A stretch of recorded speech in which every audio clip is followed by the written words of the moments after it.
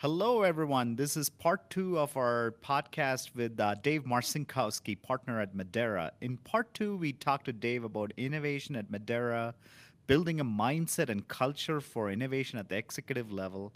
If you missed part one, I highly encourage you to go check it out. Welcome to part two of our chat with Dave.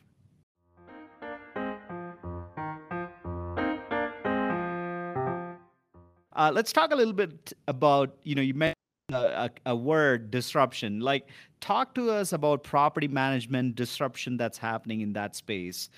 Our industry is at a very unique point. Well, one, if you track, let's just use technology, which is the big place for disruption. Our industry is dominated by a handful of large technology providers.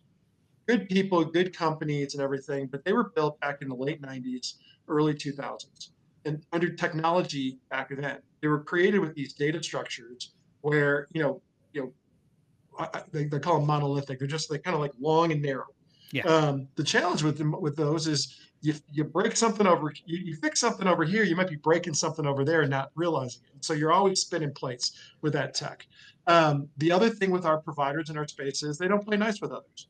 You have a company, like a RealPage that likes to buy the small guy and integrate it into their product line. I'll argue that that's where good ideas go to die. The good idea gets taken to a good point. It's not great yet, but it's good. It gets acquired and it stops there. Right. What we need are for people to really own those for the duration and take those good ideas and keep iterating to them to make them be great ideas. But our industry hasn't really embraced that. And I'm not picking on RealPage or Yardi or anything, but like the mindset is such that, because of these long data structures and the fact that I could do something over here and break something over there, it causes them to have to be very frugal in their interactions with other companies. So I may have a really good third party provider for utility billing. Well, I now have to get them to integrate with who my property management software is. Property management software guy is reluctant to go too far because one, they've got their own utility billing product. They don't want to give business to a competitor. Two, they've got this fear that if they give too much data up, it's going to somehow or other screw up their system. And so they just make it hard. And with that, I think it forced us to be stagnant with adoption of new technology. So Moore's law, I can tell you Moore's law every 2 years technology doubles, which is true. It's been Right. proven over and over again. Totally. Our space, it doesn't exist that way. New technology is about once every decade or so.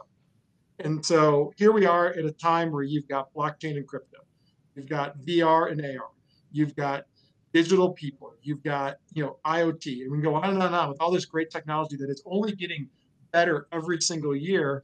And our industry is still trying to figure out how to make it where you can lease an apartment from your home in the middle of the night.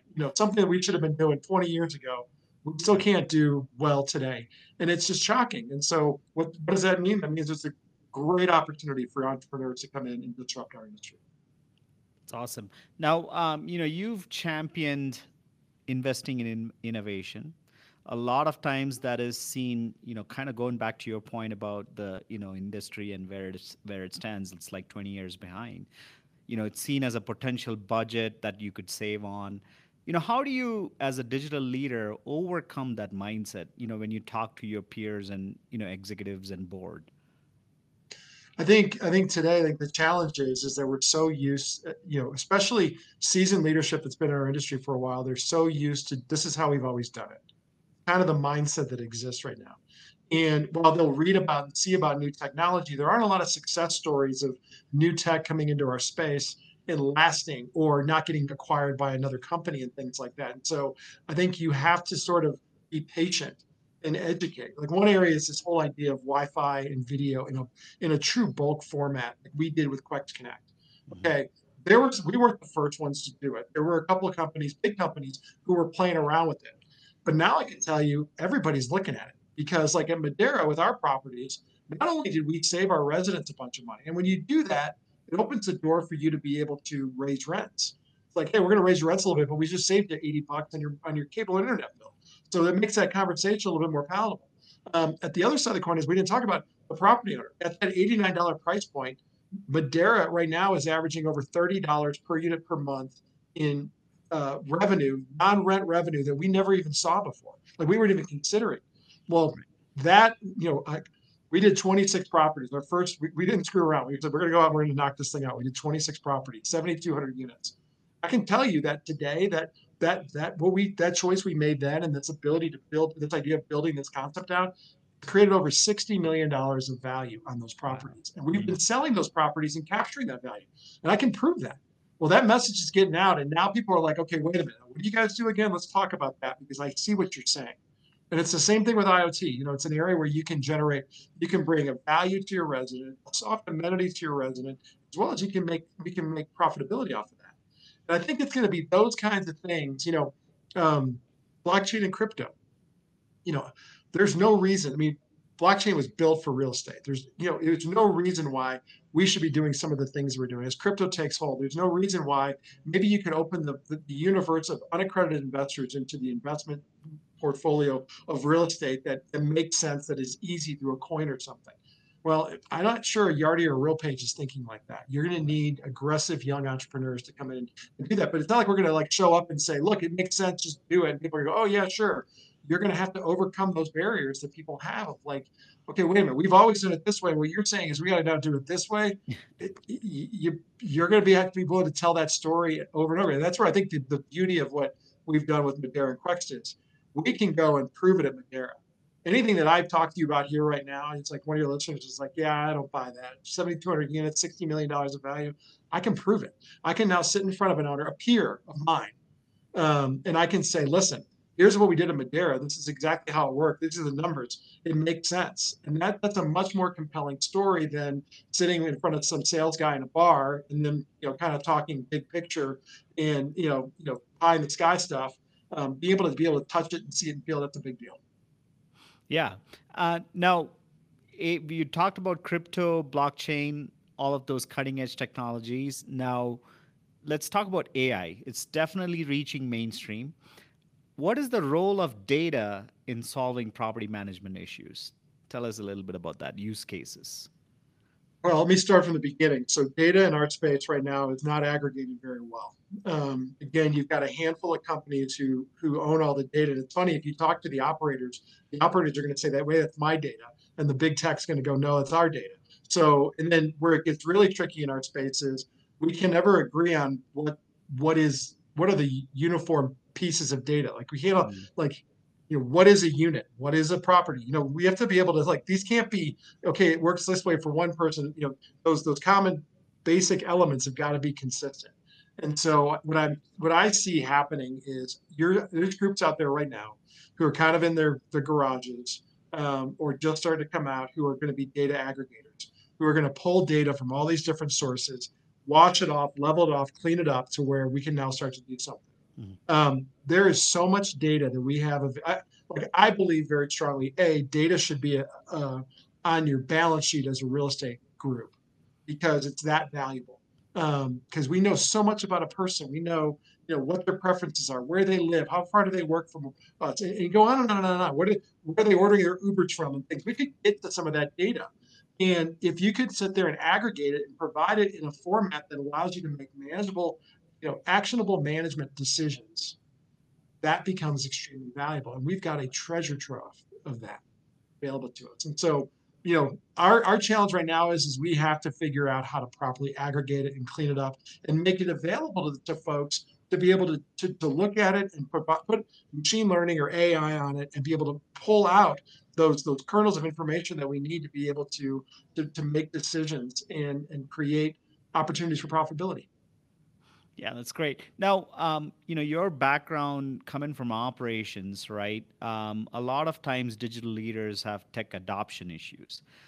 Talk to us about working with stakeholders, when they feel displaced or perhaps their roles and responsibilities may change. What are some strategies you have adopted, kind of, having that background, empathizing with them? Like, tell us a little bit about the approaches that have worked for you that other leaders could perhaps try. I think when we look at technology in particular, we get comfortable with what's familiar to us. So, people are, they like Microsoft or they like Google or they like Excel, Excel, they like Google Sheets and they like Outlook or do they like, everybody's got their preferences. And so you've got to play to that. You've got to be able to create solutions that can work in all those environments and give decision makers the flexibility to build out the suite of products that they need. And one of the things that we did at Quex was we said this monolith concept, throw it out the window. That doesn't make any sense. If it's hard to plug things into it, then we can't use that. So we went out and we built a true microservices product. So we can plug things in and out, and we can interchange different things depending on totally API driven, and we can work with really anybody in that space. Now it's going to take us time to get the APIs right and whatnot, but what we do offer people is the flexibility to choose the solutions that they want and be able to create the environment that they need. Like you can talk to 10 of the best operators in our space.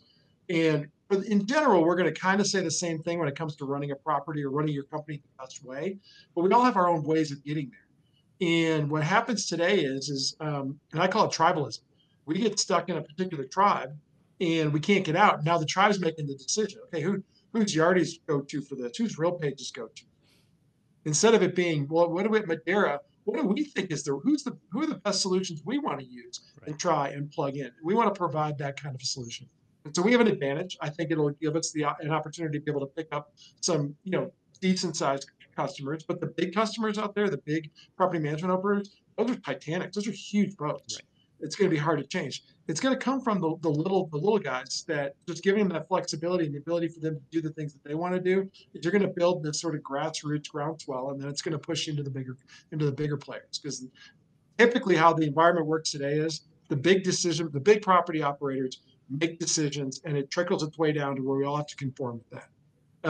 When you have if technology is truly democratizing the process, which it should democratize the whole thing. It's going to start from the bottom and work its way up. That's how it should work.